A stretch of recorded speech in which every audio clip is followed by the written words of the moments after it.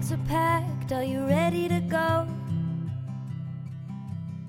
This time tomorrow we'll be on the road, riding with you in the sunnier days. I wouldn't want it any other way.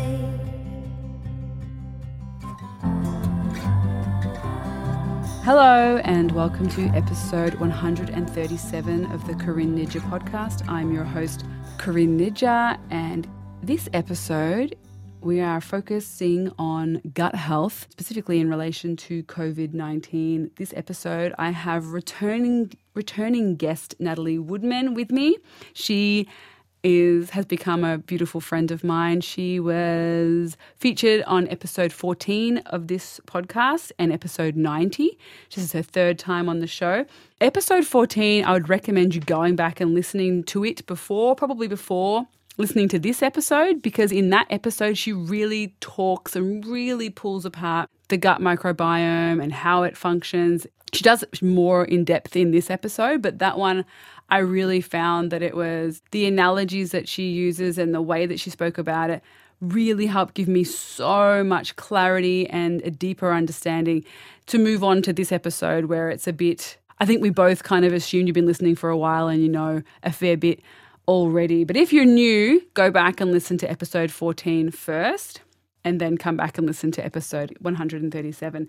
In this episode, we are talking about nurturing our microbiomes, which is responsible for between 70 to 80% of our immune function. We want that to be working as optimally as it can be during this time where we're all more fearful and wanting to stay as healthy as possible during this pandemic that we're experiencing right now. And I couldn't think of a better person to have on the show in relation to giving us some ideas and recommendation and information about things that maybe we think might be a good idea, like such as certain supplements or adding in things like bone broths or making the switch to a carnivore diet or whatever it is for you, whatever fad thing you're noticing come up in your news feed.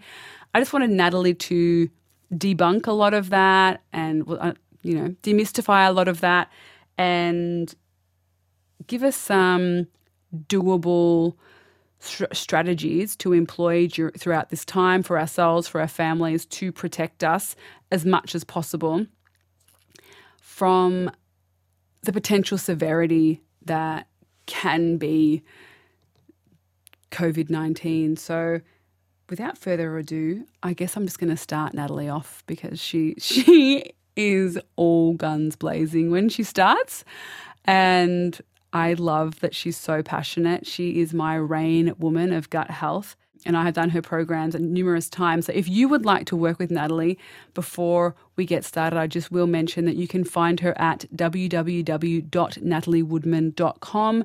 She is releasing a series of her incredible recipes as ebooks soon. So definitely head over to that website or like her on Facebook so that you're kept updated when those books come out, because she's such a great cook and her recipes are fantastic. I highly recommend. Also, just go to www.nataliewoodman.com and that link to that website will be in the show notes for you to check out. If you just wanted to jump straight there, you click on the link that you've jumped into this podcast from, whether it's on Spotify or whether it's on iTunes or wherever, and you'll get taken to the show notes and you can then find Natalie's website there.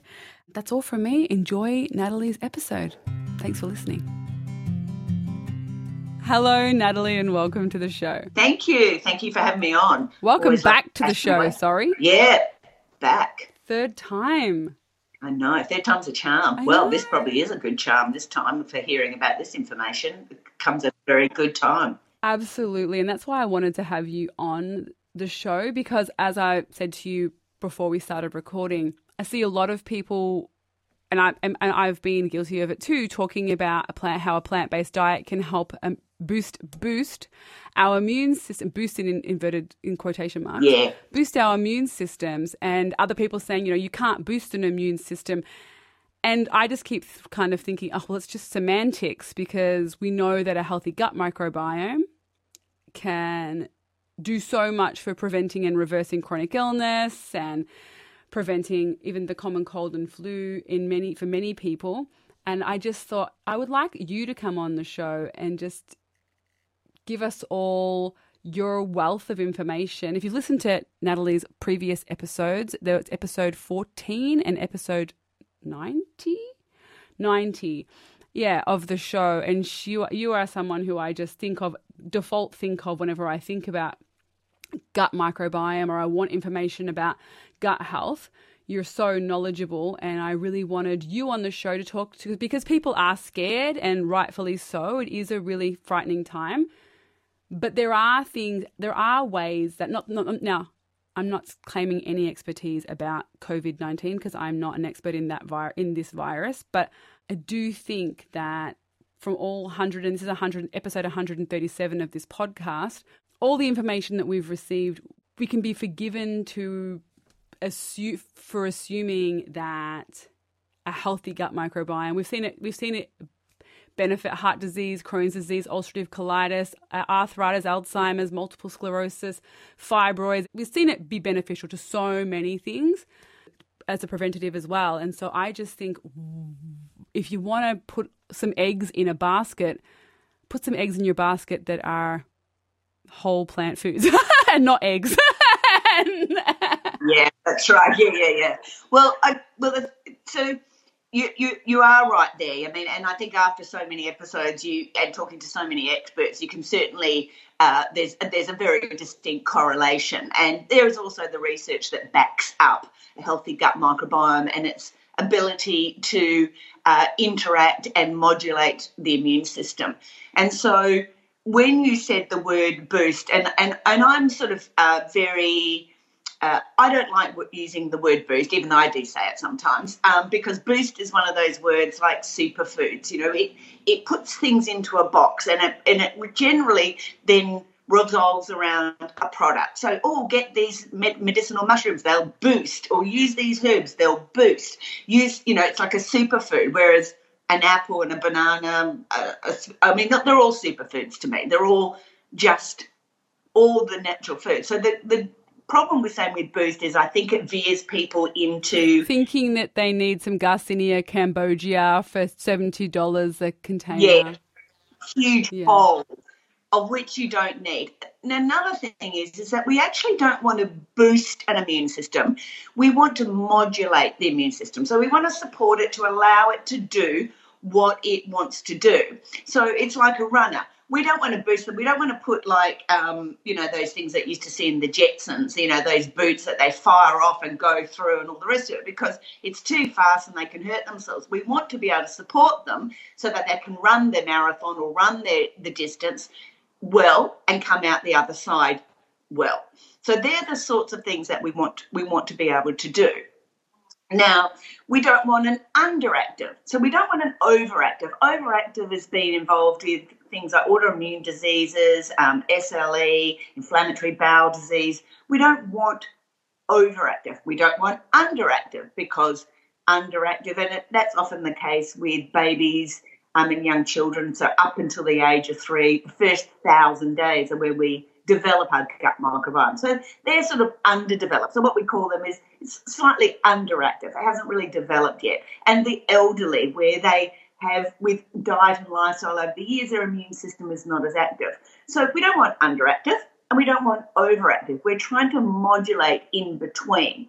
So I suppose one of the words that I don't like is in boost is that it gives people a false sense that I'm just going to do something. And I've had a lot of calls in the last week. I mean, as you know, I run a program, and it's not just about actually giving you all the tools and fixing it with diet and lifestyle and all the rest of it.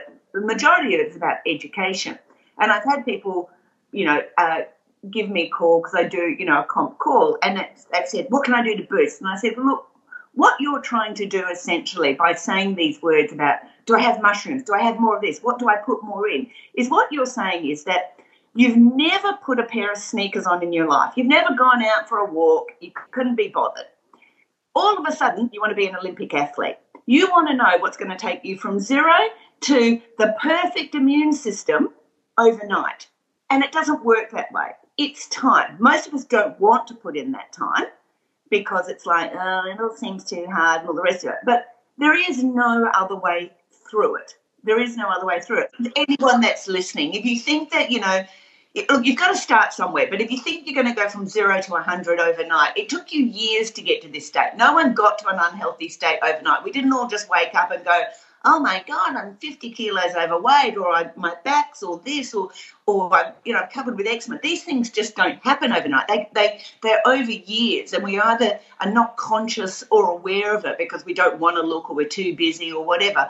So to think that we're going to get over them overnight is another thing. Now, that doesn't mean that you don't start somewhere. So what I'm trying to say to people is, okay, make the start, but if you have an expectation of going to 0 to, of never having put on a pair of sneakers to an Olympic athlete overnight, you're delusional. So, look, let me just briefly, so maybe some people haven't listened before, but basically let's have a little tiny mini science lesson of how the body works. So the body is like a house, okay? So a house, you've got the brick walls and the roof and all the rest of it, but it doesn't stand up on its own. It has a foundation, okay? Without the foundation, it just can't be built. If you put those bricks and tiles on top of sand or whatever, it would just fall over.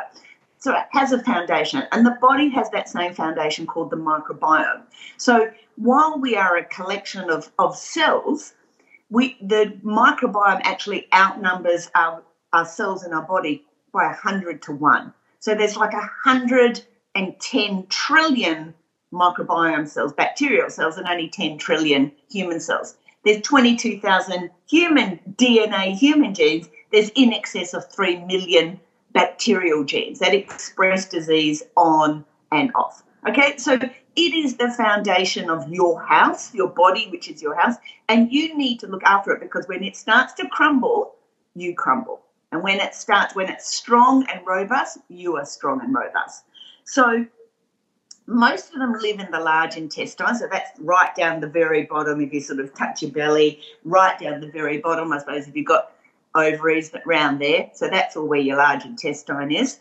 And within the gastrointestinal tract. And the gastrointestinal tract, if you want to get an idea of how big it is, it's about, if you laid it out, if you got every tube and laid it out flat, it's about 400 meters squared, which is like about 100 I think it's about about 1,300 feet for people in the Northern Hemisphere. So it's absolutely massive. So it's like the Port Arthur Historic Site or Centrefield in Houston's ballpark. That's the size of it. It's absolutely massive.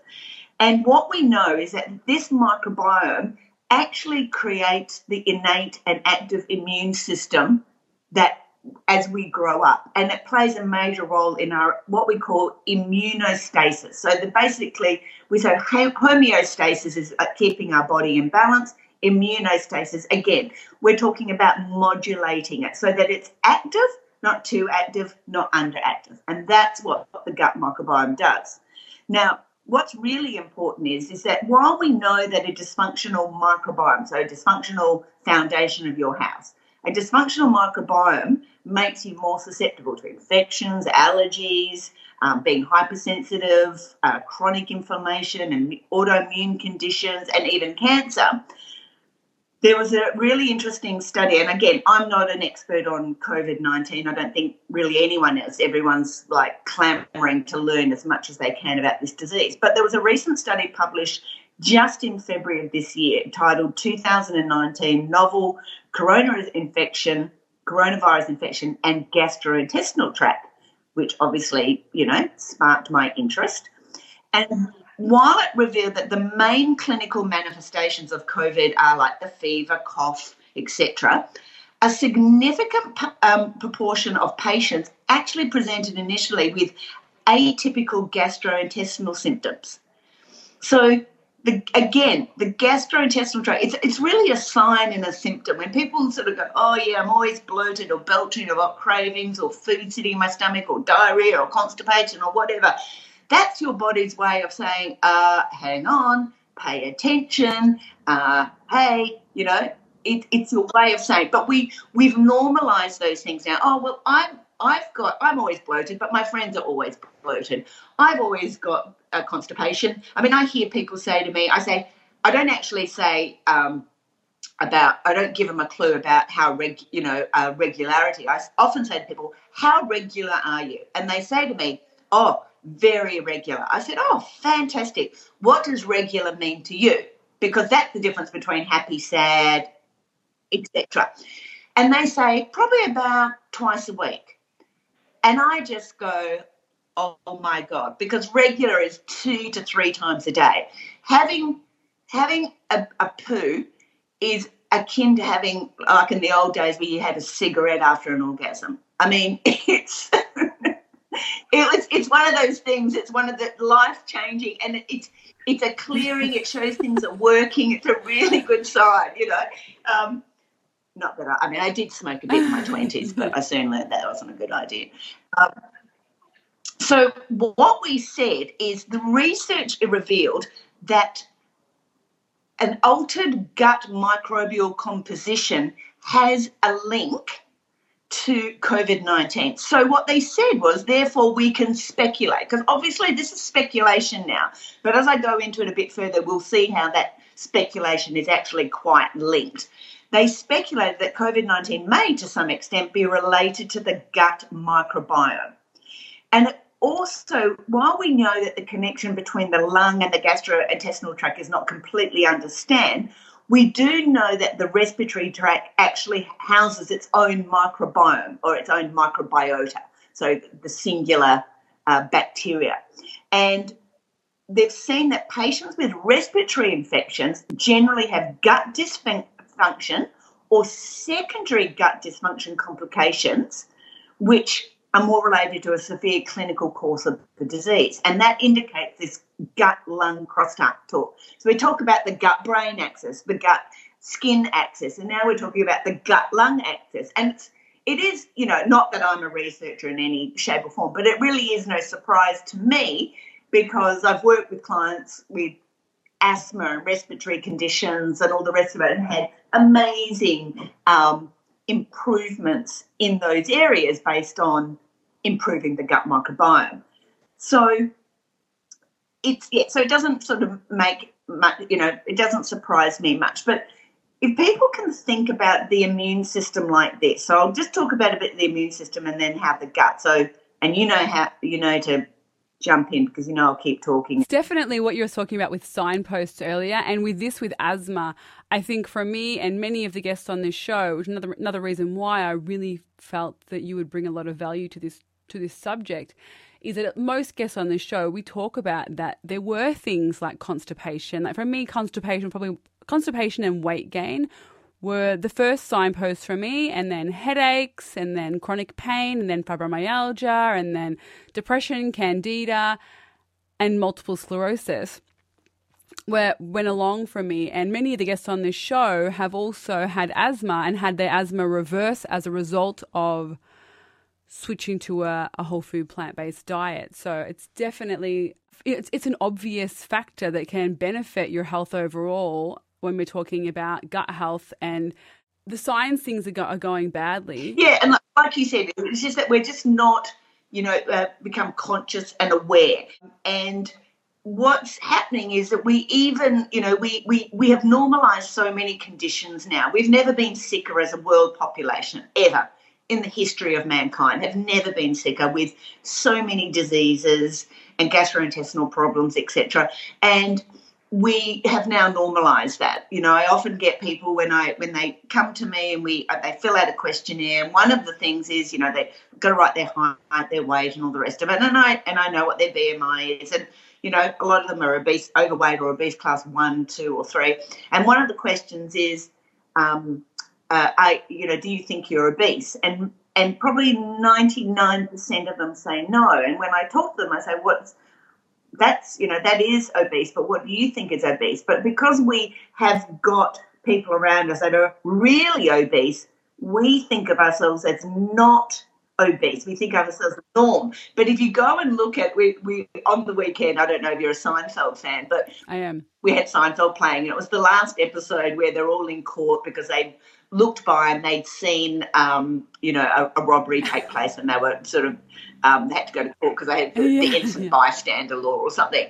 And Look in the court case of this, and this was in the 1990s, right? If you look at everybody in that courtroom, so the actors of that time in the 1990s, that is a normal weight. That was normal. None of us look that way anymore. So our new norm has changed so significantly that it's very easy to look at ourselves and say, I'm fine, because all of these things have been normalized. Gas, really bad flatulence, constipation or diarrhea, IBS. IBS is just the norm now. So, well, I've got it, my friends have got it, we've all got it. Hormonal issues. The number of people I see with endometriosis or PCOS or, fibroids, as it's like, oh, well, the doctor said it's fairly normal. So what we've done is we've normalised that, because when things become so abundant, they become the new norm. And that's what's dangerous here. So our immune system, what we've done is we've actually normalised coughs, colds and feeling down and getting sick again as normal. But our immune system doesn't work that way. Our immune system, and when we do these things over and over, we actually weaken it and create a thing of either overactivity or underactivity, neither of which we want. So your immune system has got two arms. One arm, it's like a bouncer at a nightclub. Let's say they change the bouncer every night. That's like the innate immune system. The innate immune system sees somebody, they're causing a bit of trouble and they kick them out. But the next night there's a different bouncer, so they don't really recognise that, and it happens over and over and over and over again. So that's how the innate immune system works. It just fights it off every time it hits. But it also activates what we call an adaptive immunity, as in a remembering. So what happens is that it brings in lots of people to help, and those people remember. So they're like bouncers that then now have a memory. They all remember and go, hey, I recognise you. You're trouble. You're not coming in here. And that's what actually immunisations are. They're like an adaptive immunity. Now, what we know is that the biome, basically, which is, I think, what a lot of people are calling it the last undiscovered organ, which rightly so. The poor little thing has not been given any sort of, we talk about so many other organs as being important, whereas this is the one that underpins everything, is what it does is it teaches the immune system. So our bacteria teaches the immune system how to act. So it tells you, yeah, you want to fight that one, don't fight that one, learn about that one, move that one over there, instigate this. You don't have to get too overactive. Look, they're just a bit drunk and they're just a bit disorderly, so you don't need to get all whoop-ass on that person. So see how it modulates it? So without going, it's like someone comes up drunk to a nightclub. The bouncer doesn't have to get all crazy on that person. They just sort of escort them off here, I'm going to sit you down on the footpath. Look, buddy, I'll bring you a cup of coffee. Let's get better. I don't have to get all whoop-ass on you. As opposed to someone coming in really disorderly, trying to push through, trying to bake in, maybe even having, a weapon of some sort, which is really dangerous. So what the microbiome does is it's like management, teaching everybody how to act, basically having a protocol. When this happens, do this. When that happens, do this. And it's the microbiome that teaches that immune system how to act. So when we talk about boosting the immune system, we actually really can't boost it. We can boost the microbiome. We can work with the microbiome and improve its health so that it has all the tools to properly teach. So it's like having a management system. If you've got the management system of the nightclub, not knowing anything, they've never managed the nightclub, or they're sick half the time, or they're not doing the job properly, well, then the whole system doesn't work. But if the microbiome, it's got a really good training program, really good protocols, it's really strong and robust, it can teach its people how to act in the face of these people coming in. Does that make sense? Yes. So what you're saying is that, when I'm trying to think about it, that having a healthy, if you have like a nightclub that has a management team that are just all new, you've recruited all your friends to do it, but they're unskilled and they don't know what they're doing, that would be akin to having a gut microbiome that's had donuts, cigarettes and bacteria that have lived off nothing but deep fried food for the last 30 years and they can't function properly. They don't know what they're doing. They're letting in they're teaching the bouncers to just let in whoever, and the people come in with weapons. Okay. Yeah, that's right. Exactly. That's right. And then the immune system starts going, one day it's overactive, one day it's underactive, and we don't want it to act like that. We don't want to act it sporadically, because autoimmune disease is when it starts fighting, turning on itself. It's like friendly fire at war. It's so tired, it doesn't know what it's doing, that it starts attacking its own tissues and organs. So we don't want that. We want it very even, very modulated. Everyone knows the same protocol. Everyone knows what to do. And you said something there that I want to actually just probably please clarify. So you said, people having donuts and cigarettes and all these deep fried foods and all the rest of it. But what it is, it's not just that. It's not just the diet and the lifestyle. Yeah, that's good. And to those extremes, because what a lot of people do is they say, yes, I eat healthy. Okay. And they don't. They're not having fat foods, and they may be having might have a donut every so often, but generally they're eating the salads and fish and chicken breasts and the salad roll. Yeah, and chicken breast and all the rest of it. But yeah, and the same thing over and over. So the thing about how the gut microbiome works, so this gets on to helping your listeners know what to do. So if they're sitting there, so don't buy your mushroom powder or your bloody immune boosting herbs and all the rest of it. Save the money, right? Because they're $40, $50, $60. They work out to be $2 a scoop or something, a ridiculous price. You can get $2 worth of mushrooms and get much better value.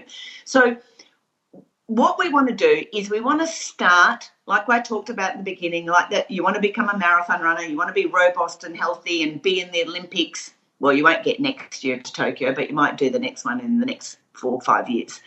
To be able to do it and do it well, again, doing it well, not doing it half-assed, is about giving the gut microbiome the one thing that it needs, which is fiber. Okay, so what a lot of people make the mistake is that, I have chicken and salad or this, or I only eat, I don't eat red meat anymore, but I have fish once a week or twice a week with different things, etc. But those things contain no fiber. They're not giving anything to you, but they certainly are taking a lot away from your overall health with things like the processing, the hormones, the additives, the way that our animals are fed, the way that they're treated. All those things impact that quality. So let's put that aside for the moment. What people generally do is, I talk to people and they might have porridge every morning, but they have porridge every morning for like a year, or they have these same things over and over again.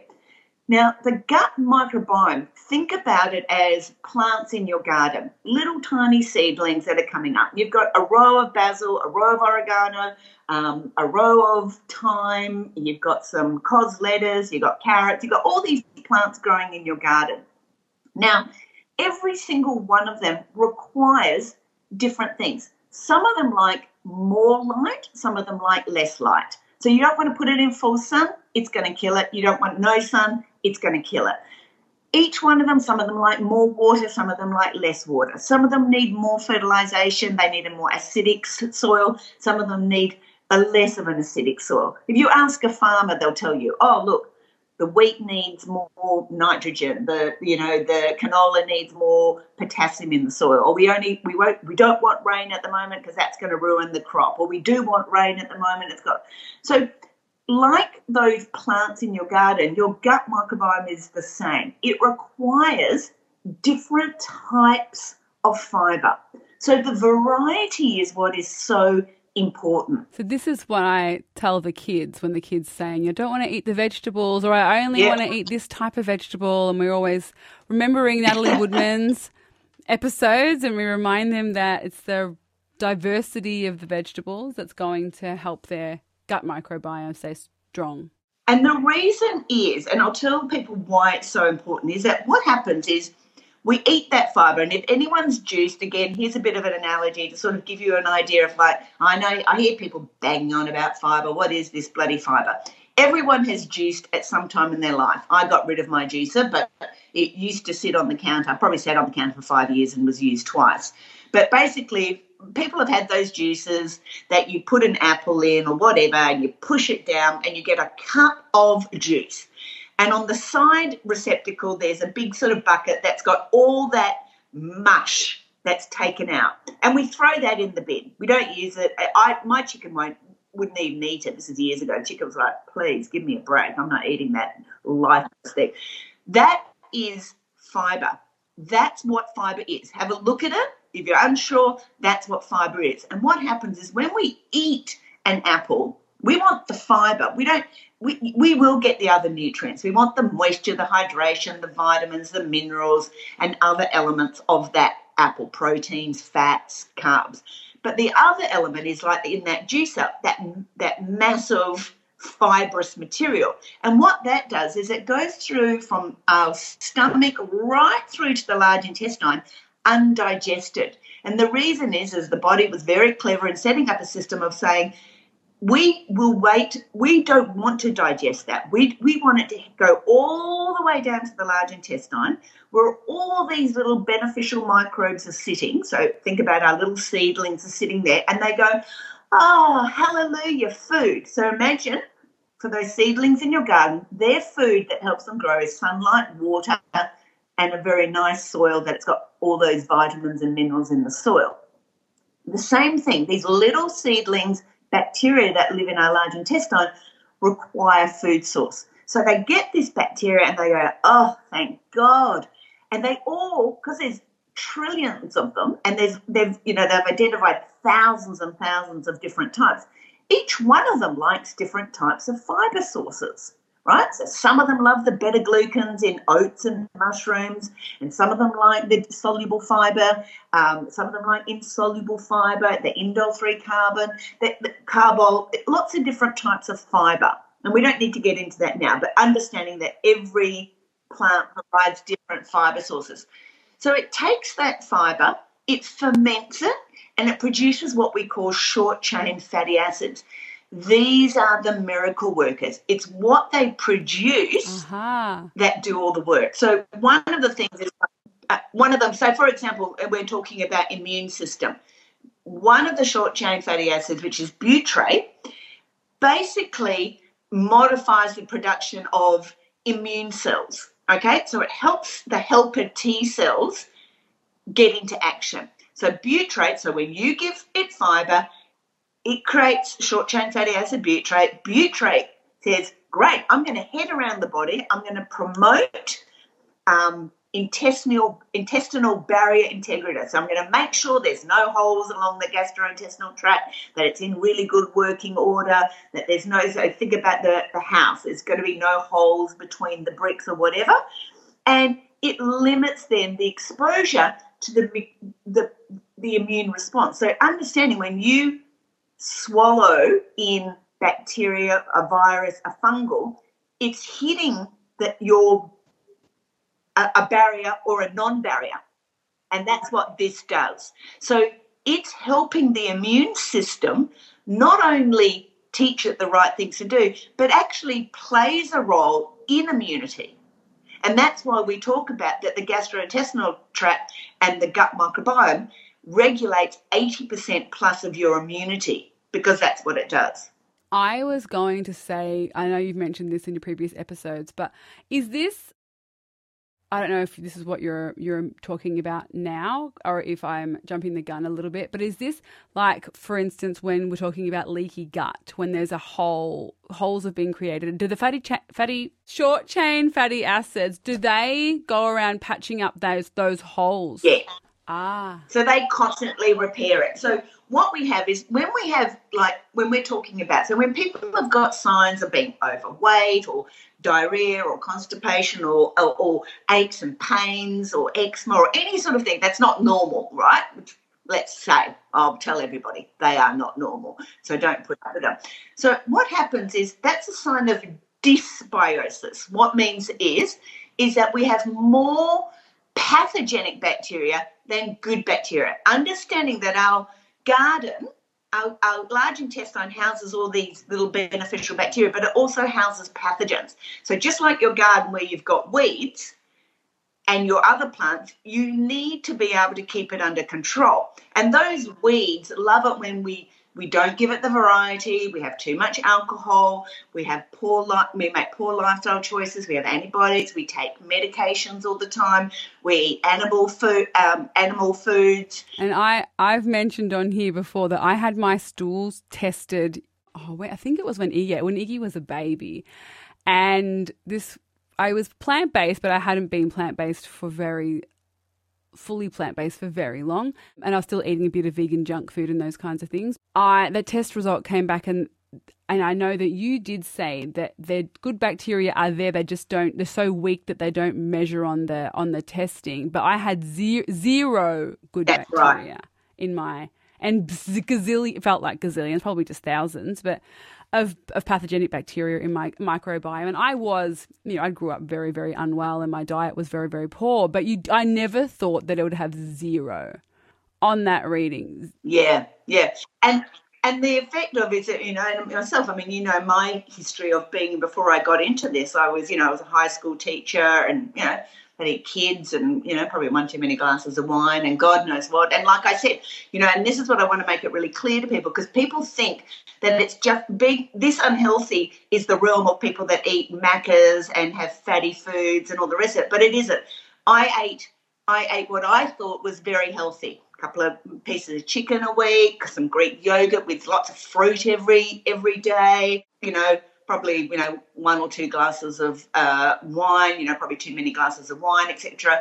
But stress and all the rest of it. It's all those little things that actually erode it. So it's like your garden. It's not one thing. It's not like a bomb. A cyclone can come through and ruin your whole garden, but it's generally because you haven't tended to it. It's got too much sun, not enough sun. The tree's grown over, too many weeds, etc.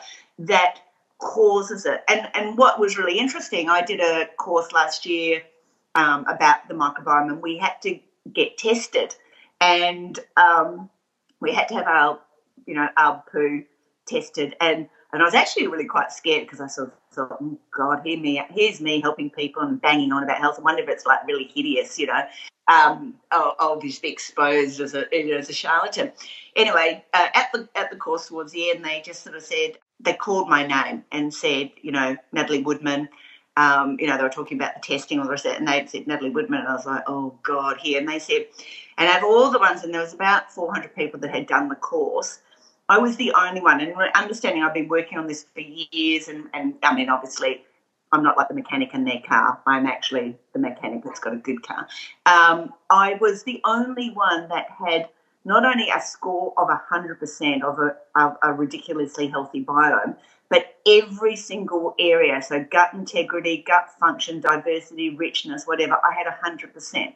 Now, I am bragging a bit. Yeah, you should be. You should be. I would be. If I got 100%, I'd be so bragging. I was like, woo, woo, woo, woo, and a little dance. So to me, I became an Olympic athlete, but it didn't happen overnight. So people said, oh, what are you doing? Yes, you've been working on this for a long time. It didn't happen overnight. So one of the things that you've got to understand is you need to start. You're not going to get a 6-pack of abs just by doing it for, 4 weeks and then stopping it. These things are continual. So what I would, ask your listeners to do is just start introducing that variety, because the variety is what's so important. So even if you can't think about, getting rid of certain things, is making sure that the variety of plant matter starts coming on. So trying new plants like bok choy and rambutan and random things. Yeah, that's right. Well, I had porridge this morning, but I'm going to have porridge today, and I'm going to put a banana and some hemp seeds and a bit of coconut yogurt on top. But then tomorrow I'm going to have some muesli, and then I might have a smoothie, and then I'm going to have the porridge again, but this time I'm going to put on some grated apple and some almonds and lots of different things, because it's the production, it's those different fiber sources that make such a huge difference. Now, this is not the same treatment. We're talking about, we're not going to overnight reverse a condition or whatever those things. There's a particular strategy to do that. That's like someone coming to me to saying, I've got a broken leg, but can you just sort of give me a few tips that will help it?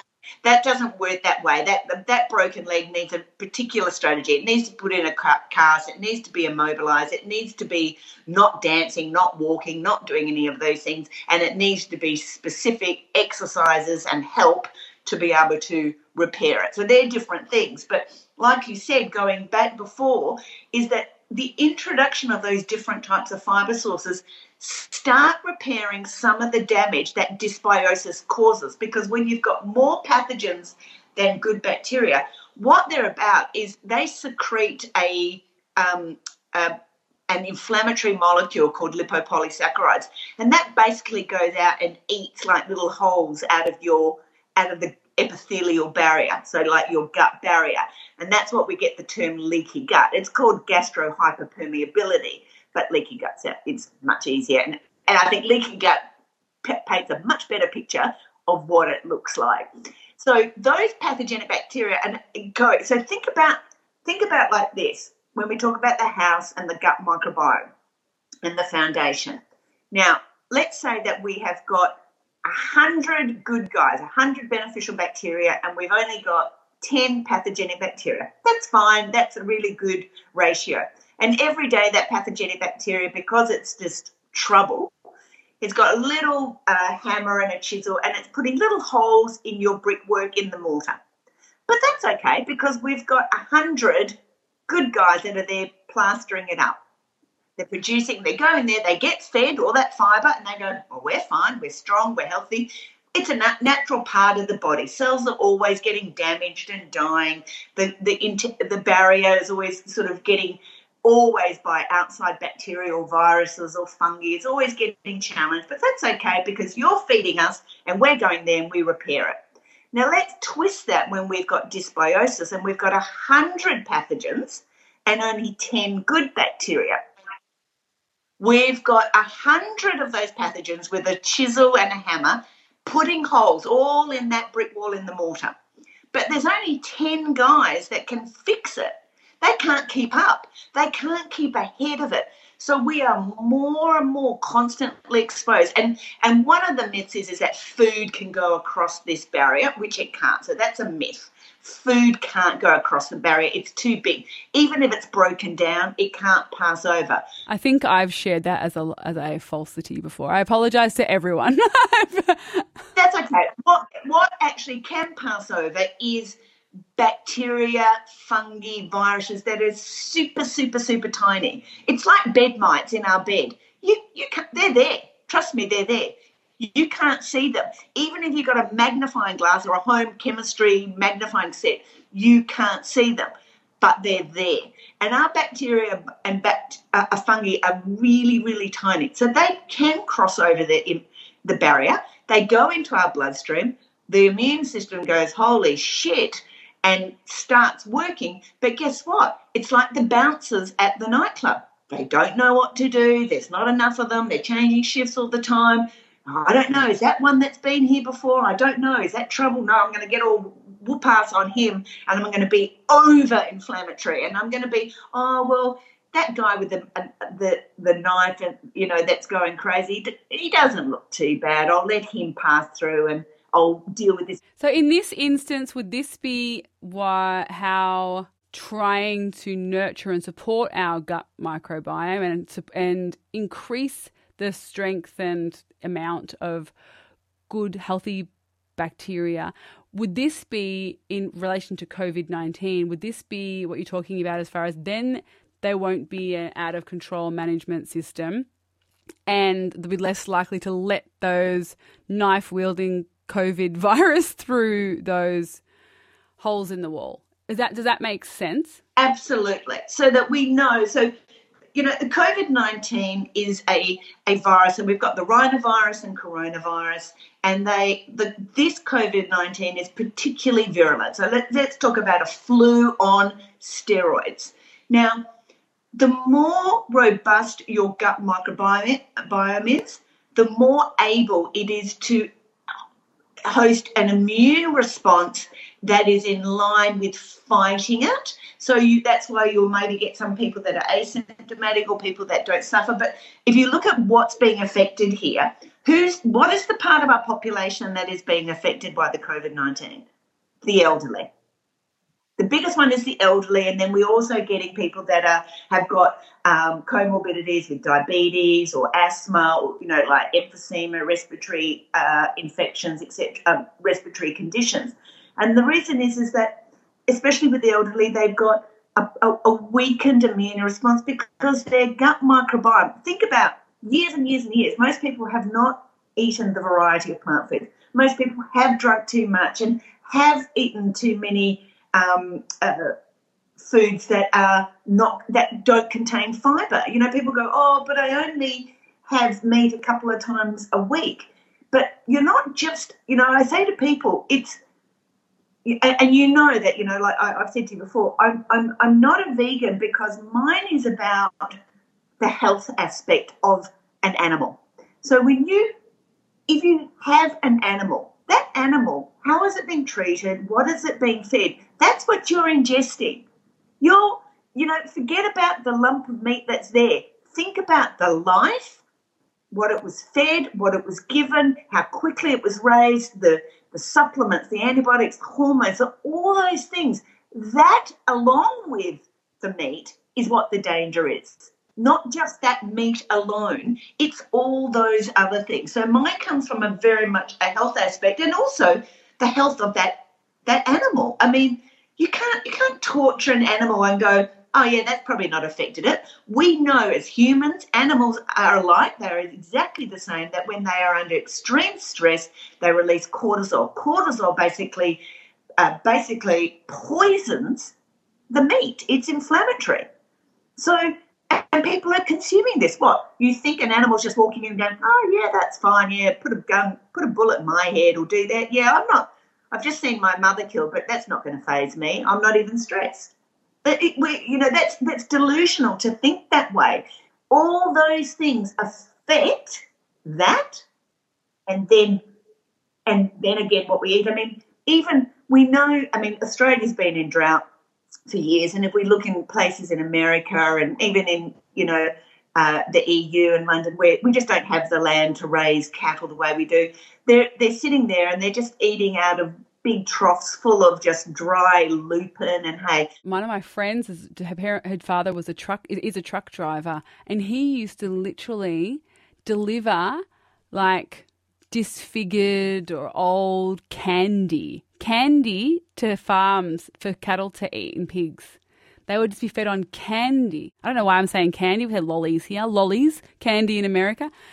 Whole heaps of cows get fed just left. I had people who got fed. The bakeries would offload their mouldy bread on these farm animals, like mouldy bread, and just be like, they'll eat it. Mouldy bread and lollies for these animals. Well, I think one of the most concerning things for me that just this blew my mind, and it was going through the Meat Association here, and I saw something, and I was trying to access a paper that they put out to their people, and I couldn't get it, and finally I got it. And what it was it talked about that the fact that with the drought and all the rest of them, they were giving more of these grains and hay, and that was really unpalatable.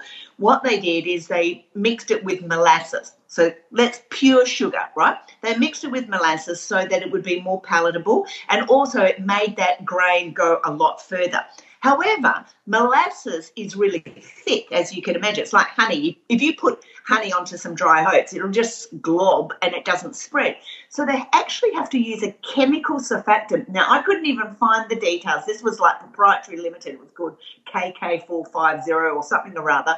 And I couldn't even get to the bottom of what the hell was in that chemical surfactant. So, but what they mixed is they mixed the molasses with the surfactant so that it spread really evenly. So it's almost like getting something like maple syrup and mixing it with detergent and heating it up, and so that it goes through the oats and it spreads a lot further. And this was done by the meat industry so that it basically you got more bang for your buck. It lowered the cost of feed, and also what it did is the sugar fattened up the cattle quicker. Now, that's what people are eating. that's a whole different thing. But the bottom line is there's no fibre in meat or fish. There's nothing in that. If people can focus on the fibre that feeds your inner garden, that keeps your foundation strong, that then initiates a healthy immune response. So instead of getting mushroom powder, go down, get some button mushrooms, some portobello mushrooms. If people look at it and they say to me, "Oh, the oyster mushrooms, they were like $3," and I'm like, "You buy a coffee every day for $4." Well, maybe not now because maybe they can't get out, but you can get different types, and that not only provides the beta glucans and all the goodness, but also the sensory and visual appeal that we also need for the health of the microbiome. Because understanding, this is where people they think that I'll just do one thing and it's going to fix it, but it's like if you want to become an Olympic athlete, it's not just about the training. It's about what you put into your body. It's about getting enough sleep. It's about not putting in alcohol or not smoking or not anything. It's what you put in, it's what you take out. And the same is, forget about a medicinal mushroom or whatever. Go to the shop and buy different types of mushrooms. Have button mushrooms today, tomorrow have oyster mushrooms, but only have a couple of times. So variety is the key. So you can't just be doing ab workout the whole time and hoping that you're going to get great leg muscles. But you also can't. If you ask me, we went to a gym years ago.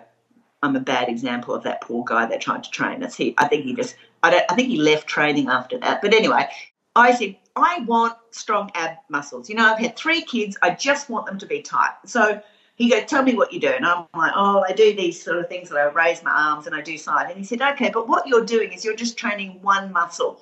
So you'll never get a six-pack. You need to do the obliques. You need to be leg raises. You need to be doing slight crunches. You need to be doing, lifting the leg and stretching it to this side and all the rest of it." So it was like 20. I was like, holy God, no wonder I've got no bloody abdominal muscles. There was 20 exercises to create a very strong core ab, not one sit-up. So people do sit-ups day in and day out and day in. He said what happens is they just get lazy and they don't react in the same way. So you constantly got to be triggering them in different ways. And the gut microbiome is the same. You need lots of different types of fibre. You need to make them excited. They haven't had beta-glucans for a couple of days and then they get it and they're like, woohoo, and they have it and they eat and they produce these short-chain fatty acids. And what the amazing thing is, it's not just your immune response that's going to get better. Yes. It's everything else. And that's the thing. I have 10 things I want to interrupt you with, but I'll just start with the first. The first one, just on that note, is that when people say to me, "Oh, your MS probably was going to go into remission anyway. Maybe it was nothing. You're always going to be fine. You're just one of those people. You may as well just eat whatever." And I always say, like, if I got MS tomorrow and I had a relapse tomorrow and I woke up and I couldn't feel my legs, as if I would want not to be able to feel my legs and also to be going to the toilet once every 10 days, be brutally constipated, be depressed, be bloated, be itching in the privates constantly with candida, and to be in chronic pain from fibromyalgia at the same time. If I got MS back tomorrow, this changing my diet to a whole food variety, filled with variety, plant-based diet has meant that I've got rid of all those other things, the headaches, the migraines, the fatigue, the brain fog, the constipation, like all of those things had a devastating ripple effect on my mental health, on my well-being, and I would never go back, even if I do. I may. Who knows what's going to happen, because stress is a factor and COVID-19's around and I'm homeschooling my kids and those things happen. But I mean, it's not, on your point, it is something that has so much of a ripple effect over all areas of your life. I don't get colds and flu. Hardly. We're never sick. My kids are never sick. My husband's never sick. Touch wood. But all the other parents and families I know are constantly coming down with a cold or a flu or runny nose, or they've got that kids with that fluoro snot coming down their faces, and my kids have never had that. Well, and I think a lot of people say, "Oh, well, you could have done, you don't know, you could get it back, and it might not have been that, and all the rest of it." But I always say to people, okay, but what have you got to lose? You've got everything to gain and nothing to lose, because all we're talking about, we're not talking take a pill or something. None of my clients take a pill. I'm like, you put a pill in your mouth, I'm just going to get all whoop-ass on you. Not Whenever a pill, you say not a whoop-ass, I supplement. die. I get like it's that you've got to, I always say to people, you've got to eat. You have to eat. So you just eat the variety. You've got nothing to lose but everything to gain. Yes. And the one other thing I wanted to say with my two things was a lot of people probably not listening to this podcast, let's face it, but a lot of people out there will say, well, for me, while I'm panicking about COVID-19, not me personally, but the imaginary person I'm talking about, I just want to flood myself with bone broths and organ meats and all these nutrient-dense animal products like ghee and all these saturated fats because they are super nutrient-rich, and you're crazy not having these bone broths and these organ meats and eating more liver and kidney and pate and stuff right now because we need that, and that's what has helped promote our immune system all these years. And I want to hear your response to that, because I think a lot of people are thinking that those things are the way to go in moving forward with COVID-19.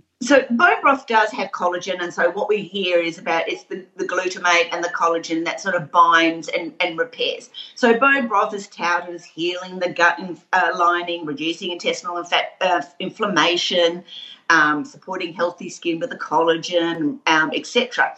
Now, let's just dissect that for a moment, like healing the gut lining, okay? So we know through research categorically that in bone broth, the glutamate, okay, that's not what heals the gut lining. What heals the gut lining is short-chain fatty acids. They send like butyrate, butyric acid, acetate acid, propionic acid. These things go around the body and repair the intestinal lining. Part of that is they sequester enzymes, so they sequester glutamate, but glutamate, you couldn't go 2 feet without having a plant-based food that's got glutamate in it. So you couldn't not have it, okay? It's highly available in plant-based foods. So the major component of the junction, so when we say leaky gut, there's basically the intestinal barrier, and it's got these tight junctions, so like the mortar that holds those bricks together, right? And what happens is that butyrate actually increases the activity and that assembly of the tight junctions. What feeds butyrate? Fibre, not a bone broth. Okay, this is one of those fallacies that are out there, because people again think, I will take this one thing and that's going to fix it. Even a vegetable broth. People go, well, what about a vegetable broth? I'm like, just eat the damn vegetable, for God's sake. Okay. This is just my own personal intrigue, because a lot of people now are going on this carnivore diet and they're saying that they've changed their whole world and they're so much better and they've gone off vegetables and just eating animal meats now. How are they getting, in inverted commas, better when they're not having fibre? Okay, so what it is generally what they've now removed. So when people go to these keto diets and they just have meat and minimal, no grains and the vegetables, they make the move to actually remove a lot of those inflammatory foods to start with. So think about the load. So previous to that, they weren't eating just like a normal diet of lots of, beans and legumes and lots of different fibre sources and all the rest of it. They were having chips and maybe macas and doing this and eating all those things. And when they switched to the keto thing, they removed a lot of those inflammatory foods. Well, the minute you move those inflammatory foods, you feel better. But the long-term result, so you feel better, you go, this is amazing. You'll lose weight because you're not getting as many carbs, and so the body starts breaking down protein to supply glucose, to supply energy to the brain, to supply energy to cells for basically the Krebs cycle, so that they can basically replicate and make new cells. So in the absence of glucose, it breaks down protein. So all of a sudden they're looking thinner, looking great. But what they're doing is breaking down muscle. They're not breaking down fat. Fat is the hardest one to do. It will eventually get to fat, but when we look at per kilojoule, we've got I think it's glucose is 17 protein glucose is 16, protein is 17, and fat is 37 kilojoules per, like what it takes to break down. So glucose is easy to break down, protein is the next one, and fat is the hardest. But what happens is that over time, we do know categorically that animal produces insulin-like growth factor, okay? And what is that? Is it promotes the growth of cancerous cells. So understanding that cancer is a slow burner, okay? It's not an overnight. You're not going to wake up tomorrow and have cancer. So too much is seen to do it. So it promotes the growth of both normal and malignant cells in breast tissue, whereas eating plants is associated with lower circulating levels of the insulin growth factor. So the reason why why people feel better is that when people start thinking about health and doing these things, they start going for a walk more often. They're more aware of all the things that they should be doing.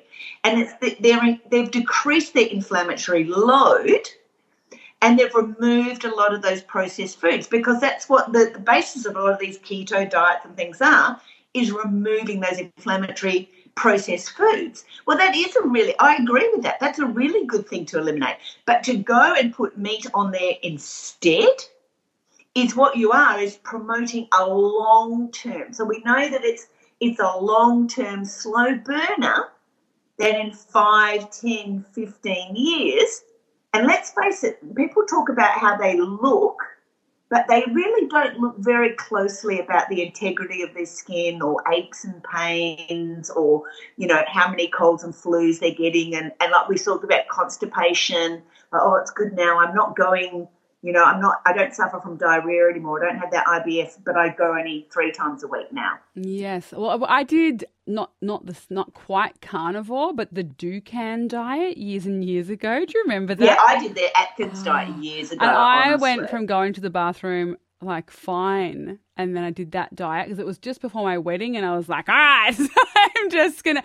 And I was plant-based, but it was a multiple sclerosis diet, so I was allowed seafood and egg whites. And so I was just eating seafood and egg whites for like 5 days. And I just felt disgusting. I lost 5 kilos in 5 days. I gained it all back literally in 1 day. And, a lot of people bang on about bone broth and they say, it's the gelatin that repairs the gut. But let's break it down. Gelatin is basically made up of amino acids, about proteins, right? Glycine, proline, valine, lysine, alanine, arginine, right? And most of them are non-essential amino acids, which means the body makes it. The other ones we need to get from diet. And a lot of people say, but you can't get lysine in plant-based foods. But you can if you eat a wide range of products. Okay, so if you have lentils and quinoa and tempeh and pumpkin seeds and black beans and pistachios, you get an abundance. Valine is abundant in mushrooms, whole grains, seeds and nuts. Okay, so what they are, yes, they're not lying. It has got gelatin, but gelatin is only a breakdown of protein amino acids, and that's abundant on a plant-based diet. Now, one of the downsides to bone broths is that if you look at the production of bone broth, so what they do is they clean the carcass, they break down the bones, they skim off the fat. Now, that yields about 99.5% water, with the remaining 0.5% made up of protein, fats, mineral and traces of carbohydrates. So it's the weakest, it's the minutest amount. They charge so much for it, it's got the tiniest amount of it. Also, you're talking about antibiotics and things that those animals have had and the feed that they've had. So a study was done to examine the release of antibiotics found in bone processing into test tubes, and it showed that the bone acted as a carrier of the antibiotics. Okay, so again, you're getting this dose of antibiotics when you take. So a lot of them say grass-fed, hormone-free, but they don't talk about the routine use of antibiotics in the animal industry because animals are getting sick. sicker and sicker I know and sicker. for my parents, they had cattle, raised cattle, grass-fed cattle, grain-fed little babies. But once they left the cow shed, which was probably, I don't know, a couple of months of age or weeks of age, they would move out to the grass. But prior to that, they were in these sheds, in these pens with hay, and they would just get cold and sick. They didn't have their mums. They were by themselves. They were in these dark sheds with these hay. And this isn't, my parents aren't the only farms that do this. When they're babies, they put them in these sheds. They have lighting on all the time, fake lighting on all the time, straw all over the ground. You clear out the straw because they get diarrhea, and they're sleeping in their wet, cold pea diarrhea hay. And they're just sick constantly and dying constantly and surrounded by their dying and sick friends constantly. Horrible. Yeah. And so, it's all those things. And they've even done studies on looking at, amount of lead concentrations in even organic chicken broth. So this is organic because these chickens are pecking in ground that has been contaminated or over the years. So, yes, okay, they're not having any non-organic food supply. They're having grass, but the ground is contaminated. And I had a thing that said that nutritionists and doctors need to take the risk of lead contamination into consideration when advising patients about bone broth diets. So lead, we know, causes depression and all the rest of it. But, the fact is, like, Corinne, what I tell you over and over again, people have got to stop dieting. These are diets. These are unhealthy. Diet is restrictive.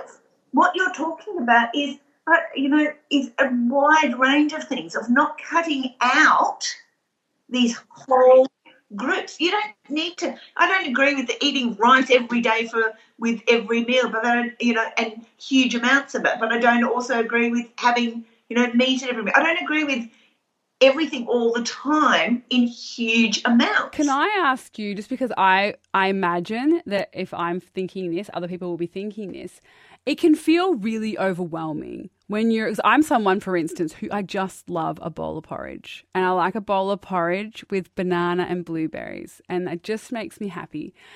And especially now that I've got the kids at home all the time, and I'm a mum and I'm homeschooling. Yeah. The thought of making what feels like a lot of choices, like adding in, can feel overwhelming when you're thinking, well, she's saying to get this, I need to get lecithin, was it? You have to have pistachios and this and that and la la, and that seems really hard and really it seems expensive, and it seems overwhelming to make all these different decisions when I can just do my oats in the morning and then do some sourdough with hummus and salad for lunch and then But what you're saying is that my microbiome are like, look, I'm sick of salad and hummus on sourdough, and I'm sick of your oats and blueberries and bananas. You need to do other things. But when your brain feels like it's shut down from stress, sure, from this experience, like is there a way to kind of simplify it for people who are thinking this all seems too much? I guess your program is the way. Yeah, that's right. My program is the way, definitely. Look, I am actually, about to put out some recipe books, which I think are going to be really useful for people to access, because me, I'm about the variations. I'm about, it's like my oatmeal medley recipe. You look at it and you go, well, that's just oatmeal, but then I've got like 12, 15 variations. So what it really is about is thinking about the variation. So I know in the winter months, my husband's addicted to porridge in the winter months, even though I make him eat different things. But he wakes up first and he's got porridge in his hand before I can get anywhere near it. And so I just say to them is that, okay, I know that makes you happy with the blueberries and looking at the same thing every day, but try to find the happiness in just adding something else, okay? And especially seasonal fruits, okay? So one day, go down to the markets, get lots of, different fruit, get an apple, get a kiwi, get it, whatever is, if it's cherry season or wherever you are, and make that bowl of porridge or overnight oats if you want to have something cool because you're in, the northern hemisphere and it's heading into, spring and summer. And every day go, all right, what can I add that's different from yesterday? Almost sort of challenge yourself. You've got it in your house. You've got an apple, you've got a banana, you've got a blueberry. Challenge yourself to add something different. I think that one thing that just came to me just then was from, I think, your first episode when you told me that the RDI, that I didn't have to get every single thing in that day, that we have a bigger window. Because I think for many people listening, they're going to be like, oh, gosh, but, how can I fit all this into one day? People that macro and micronutrient count, the body doesn't see in a 24-hour cycle. It doesn't set it to zero. It's not like the petrol tank that you go, and then you clear it at zero for the next customer. It's zero and zero and zero. It's the body recycles proteins, fats, essentially proteins is a minimum of 14 days it recycles it. Sodium, calcium, iron, it's constantly moving and sequestered from different areas. Oh, we've got too much here, you can have this, you can have that. So you don't need to get micronutrients daily. So take away. And anyway, why are people worried about this? I mean, this is my job, obviously, as a nutritional medicine practitioner. This is my role. So I have to know these things because they made me learn it.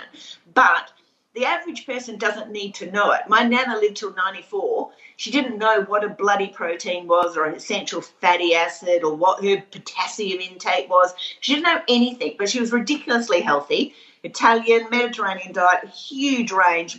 She was predominantly plant-based. And this is another joke that we forget. We go, oh, but the Mediterranean diet. Yeah, well, have a look at the Mediterranean diet. They are predominantly plant-based. Have a look at the Japanese diet. They are predominantly plant-based. People think, I lived in Japan for 15 years. I know. I ate plants every single day and had fish every so often. So you don't have to worry about getting it all at once, but you can look at going, okay, I'm going to buy hemp seeds, or I'm going to buy chia seeds, I'm going to buy flax seeds or whatever, and I'm just going to put a sprinkling of that onto my porridge. You don't have to get expensive. If hemp seeds look too expensive, don't have them, or ask your friends and say, hey, do you want to go, fifths or sixths in a bag of hemp seeds? I see they're like, our local place, but we sell them per kilo, so it's actually good. You can scoop it out if you're at one of those, near those bulk buy. But if you aren't, you can say to your friends, hey, look, I really want to get this. You're on Facebook, say to your friends, I can get this and we can divide it 5 ways and it's only going to cost us $5 each. So things don't have to be expensive if you think outside the box, but it's just about looking at your breakfast and going, it's almost like you wouldn't wear the same outfit every day to work. You just wouldn't do it. You would feel drab. It would look drab. And people would be like, oh, God, shit, does she wash that? I mean, that's just holier than... Unless you're... Steve Jobs used to. Yeah, Steve Jobs used to. I think he had 1,000... It's like Star Trek people. I think they had thousands of different outfits. But what it is look at the same thing and going, okay, challenge yourself to mix it up. Challenge yourself, I'm always buying the iceberg lettuce. No, hell, I'm going to go crazy. I'm going to buy a cos romaine lettuce. Or I'm going to buy... So just try, and when you go to the shops, when you go for this, go for that. Just make that change. Doesn't mean that you have to go without that you love your bananas. Go, right, I'm going to change. It's like exercise, I've given myself a challenge. I started last year when I was 56 to do sit-ups every day, and I started really slowly with I only actually did 2 on the first day because I was all puffed out, and now I'm up to 100, and that was from October last year in different ones. I still haven't got abs of steel, but I challenged myself to do a little. Again, don't try to be an Olympic runner. Start slow, which means have a look at your breakfast and go, what could I put on there differently? If I'm having muesli from a shop, could I top it today could I use a plant-based milk on it instead? What if you're usually having white bread with Vegemite? I've got a really good recipe coming out for a beautiful black tahini Vegemite. Oh, beautiful. Now, I have to interrupt you because we're gonna go. Ranjit, we have the kids at home, so he's like, Corinne, don't make it long because the kids are so annoying when he's editing. So I want to just cover 2 last things. One would be if you just had to simplify for people what they can do to protect themselves and right now, and I guess reducing stress however they can, like with meditation or a bath or whatever. Your tips for right now, just really simple, really quickly, and where people can work with you. Okay, so definitely follow the guidelines, what they're saying now. So this great amount of hand washing and social isolation and distancing and all the rest is one of the key things. And that's the same for any flu or any disease. If someone's got chicken pox, you don't touch them and not, wash your hands, or you don't go near them. So that's like any disease. So those main points are really important. What was the second one that you asked me? So just ways that they can help themselves. It's just some simple things they can help themselves with. Okay, so in reducing stress, what it is I'm not a great believer in meditating and sitting there and all the rest of it. It's about finding something that you love, because the management of stress is about taking away from the things that are going and going crazy and finding something you love. Now, that means curling up on the couch with a book, or watching a black and white movie, or being in the garden, pulling the weeds or whatever. What it is the action of mindfulness is being in that moment. So, men have it wired because they're not multitaskers. Women don't have it wired because we're multitaskers. And so that isn't being mindful. Trying to cook the dinner and doing the load of washing and, rubbing the dog's belly with your foot is not a good idea. If you're going to cook, be in the moment and just cook. Forget about adding lots of things. When you're going from a walk, take out the headphones and just be in the moment. So the management of stress is about quietening the mind, not stopping it, but quietening it. Okay, so for gut health in particular, stress management, what else do they need to install to get their microbiome healthy apart from stress management and fiber? The other one is sleep. So what we know about the sleep, those vacuum cleaners that you set, those robo things that you set and they clean the whole house. So you could go to bed at night, whack that thing on, come up in the morning and it's cleaned the whole area. So your body does the same thing at night through autophagy. It basically cleans everything up. So sleep is really important. So, get to bed earlier, stop watching the news, stop putting your face in a phone and all the rest of it. And I know. Look, I'm I just pulled a face. I go, that phone. But I've done things like I put it on the other side of the room. I put my phone on the other side of the room. Now, I do go over and grab it sometimes, but I used to have it on my side table, and every second I'll pick it up, look at this, scroll this, whatever. Now I put it on the other side of the room. It's lessened the times because I think, stuff, I can't be bothered getting out, it's too cold, whatever. So I look at it and think, that can wait. So what you're trying to do is lessen the amount of those things. Again, we're not trying to be Olympians. We're trying to do bit by bit. So what I'm telling your listeners is, don't try and do everything at once, and don't worry if you fail. If you go and grab your phone and then you leave it on your bedside table, well, what did you gain that night? You had your phone less on the bedside table by maybe an hour. That's a great start, because we need that sleep to clean up the mess. So, again, with the food, with the stress, with the thing, that's the way to do it. If people want to work with me or they're not sure, I sound scary, they can go to my website, hit on complimentary call. I've got some exciting new things coming out soon, but certainly I can work with people one-on-one in formulating something especially designed for them. Is that nataliewoodman.com? Yes, it is. Perfect. nataliewoodman.com. So everyone, check out nataliewoodman.com. I have done your program twice, well, once really in depth and then once by myself with you, but not in the Facebook group, and I highly recommend it. The food is, I think the best thing about your program is the food. Honestly, you are an amazing cook as well. I think a lot of programs that you do, the food's really bland, and not you do, Natalie, but I mean, people do like myself. You join a recipe program or whatever, a weight loss program or a fitness program at the gym, and they have meals planned and the meals are so bland and boring, but you are so good at incorporating delicious flavors and making them, food that you want to eat. And that even my husband, our family ate them when I was doing it, and they were just like, this is amazing food. So I highly recommend. It's so delicious and rainbow and vibrant, and you just look forward to it every day. And the thing is, it's about how to. So, people think about me as their coach, their trainer, their Olympic trainer. If you want to be, running for the state or the nationals or the Olympics or however how far that you want to go, my job is to help them get there through the various amounts of things that impact the gut microbiome. So we're not just talking about food, but lifestyle. And again, very slowly, as you know, with working with me, we don't go, right, well, that's it. I want to, get down when you run a marathon now. We do it in very bite-sized bits. So and that's the way that we make long-term change. And also, we don't want to overwhelm the biome. So people make the mistake, just like we were talking just in closing, about boosting. We don't want to, because pathogenic bacteria get very good at creating biofilms and going underground.